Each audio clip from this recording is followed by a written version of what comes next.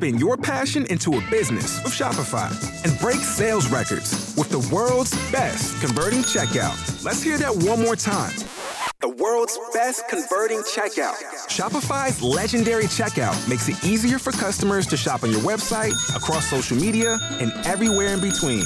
Now that's music to your ears. Any way you spin it, you can be a smash hit with Shopify. Start your $1 a month trial today at shopify.com/records. This is the way I heard it.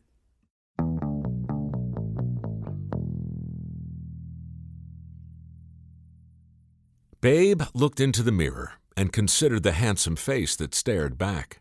A strong jaw, a straight nose, an intelligent gaze, and a head full of naturally curly hair. Luxurious hair, the kind of hair through which women yearned to run their fingers. Along with his trademark mustache, waxed to perfection, Babe knew he was a bit of a dandy, and that was a problem. Obviously, being handsome was not all bad. Every weekend down at the Triangle Ballroom, the girls stood in line for a chance to dance with Babe. The waltz, the foxtrot, the Charleston. Babe could do it all. So graceful was Babe on the dance floor, everyone assumed he would go pro. But deep down, Babe wasn't a dandy or a dancer. He was a fighter, just like his older brothers. A fighter who was anxious to follow in his brother's footsteps, but apparently too handsome to do so.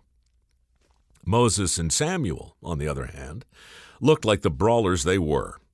Babe's older brothers were tough, no-nonsense men with flat, leathery faces who gave as well as they got and had the scars to prove it.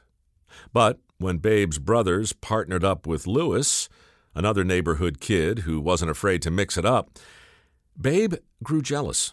And when the Irish kingpin himself, Ted Healy, hired all three men to do his heavy lifting, Babe was beside himself. He pleaded to join their gang, but they all laughed at the prospect. "Forget it," said Moses. "You're too pretty for this kind of work." "Trust me," said Samuel. "You don't want any part of Healy's action." "Listen to your brothers," said Lewis. "Stick with your dancing and enjoy the ladies." The boys weren't wrong. Like most bosses back in the 30s, Ted Healy's racket was held together by violence. But the profit distribution was all wrong. Healy paid his men a few $100 for a night's work, while he pulled in thousands. Babe saw this injustice clearly. Why couldn't his brothers? Moses and Samuel had killed for Healy more than once. So had Lewis. Why would they accept so much risk for so little reward? Babe bided his time, watching from the shadows as Healy got rich, waiting for someone to snap. It could have been Lewis, or it could have been Moses, but it turned out to be Samuel. Early on a Saturday evening, right before a major job, Healy showed up drunk and spoke to Samuel in a completely unprofessional way. While Samuel was in no mood, he pushed back verbally. Healy pushed back physically, and Sam lunged at Healy with murder in his eyes, but Moses held him back. "Go ahead and try it," Healy slurred. "You'll be finished in this town for good." Samuel considered his options. The hell with it. Life was too short to waste on men like Healy. Samuel walked away as Healy turned to Moses. "Well," he said, "what now? We're down a man. I'm not going out there with just the two of you." Moses looked over Healy's shoulder. What about Babe? Right on cue, the handsome little brother walked out of the shadows and straight up to Healy, cracking his knuckles, trying to look the part. Healy roared with laughter. "This one?" he cackled, "with his fancy hair and his fruity little mustache? There's not a chance. He won't last 5 minutes out there." Now it was Babe who considered his options. To hell with it. Life was too short to waste on men like Healy. Babe pulled a razor from his back pocket and proceeded to show Ted Healy exactly what he was made of. He grabbed his victim by the hair and sliced again and again. He was relentless, remorseless, and when he was done, Moses and Lou could do nothing but stare in wonder at the carnage. in the most important audition of his life, Babe had killed. "Good Lord," said Moses. "You look like a dirty tennis ball." The men regarded the pile of naturally curly hair strewn about the backstage floor and burst out laughing. Even Healy couldn't help but giggle. The transformation was unbelievable. Babe's once handsome head really did look like a dirty tennis ball. A few minutes later, the mustache was also gone, and the makeover was complete. That night, Ted Healy told his usual jokes and sang his usual songs. But no one paid him much attention, because upstage, to the raucous delight of the vaudevillian crowd, Moses was beating the snot out of his little brother in the most hysterical ways imaginable. And when the violence reached a fever pitch, the ballroom dancer, that could have gone pro, did the funniest little jig anyone had ever seen.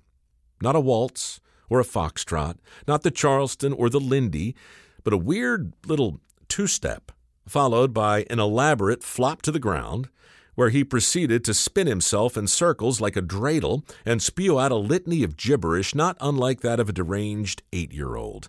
The crowd went wild, and for the second time that evening, Babe killed. It must have been strange for Lou, the one they called Larry, as he played his violin in the midst of so much cartoonish brutality. Strange, too, for Samuel, the one they called Shemp, as he watched his little brother not only replace him on stage, but go on to appear in over 150 films. Stranger still for Moses, the one they called Mo. He would spend the next 20 years beating the hell out of his own flesh and blood, the one he said was too pretty to get involved with the family business.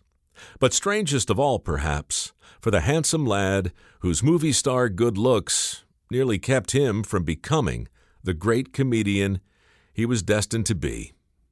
When Babe Horwitz finally realized the cost of fame was nothing less than the price of his own vanity, he chopped off all that luxurious hair, along with his cherished mustache. Only then did he become the most famous punching bag of all time, the one they called Curly.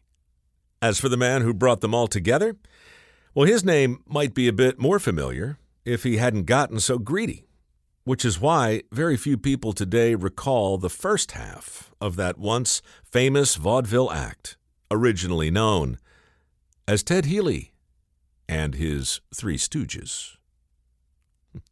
Anyway, that's the way I heard it.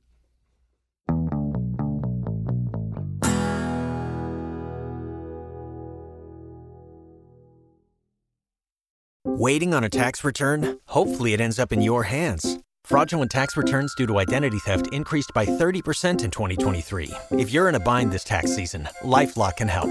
Our U.S.-based restoration specialists are experts dedicated to helping solve your identity theft issues. And all LifeLock plans are backed by the $1 Million Protection Package. So we'll reimburse you up to the limits of your plan if you lose money due to identity theft. Help protect your information this tax season with LifeLock. Save up to 25% your first year at LifeLock.com/aware.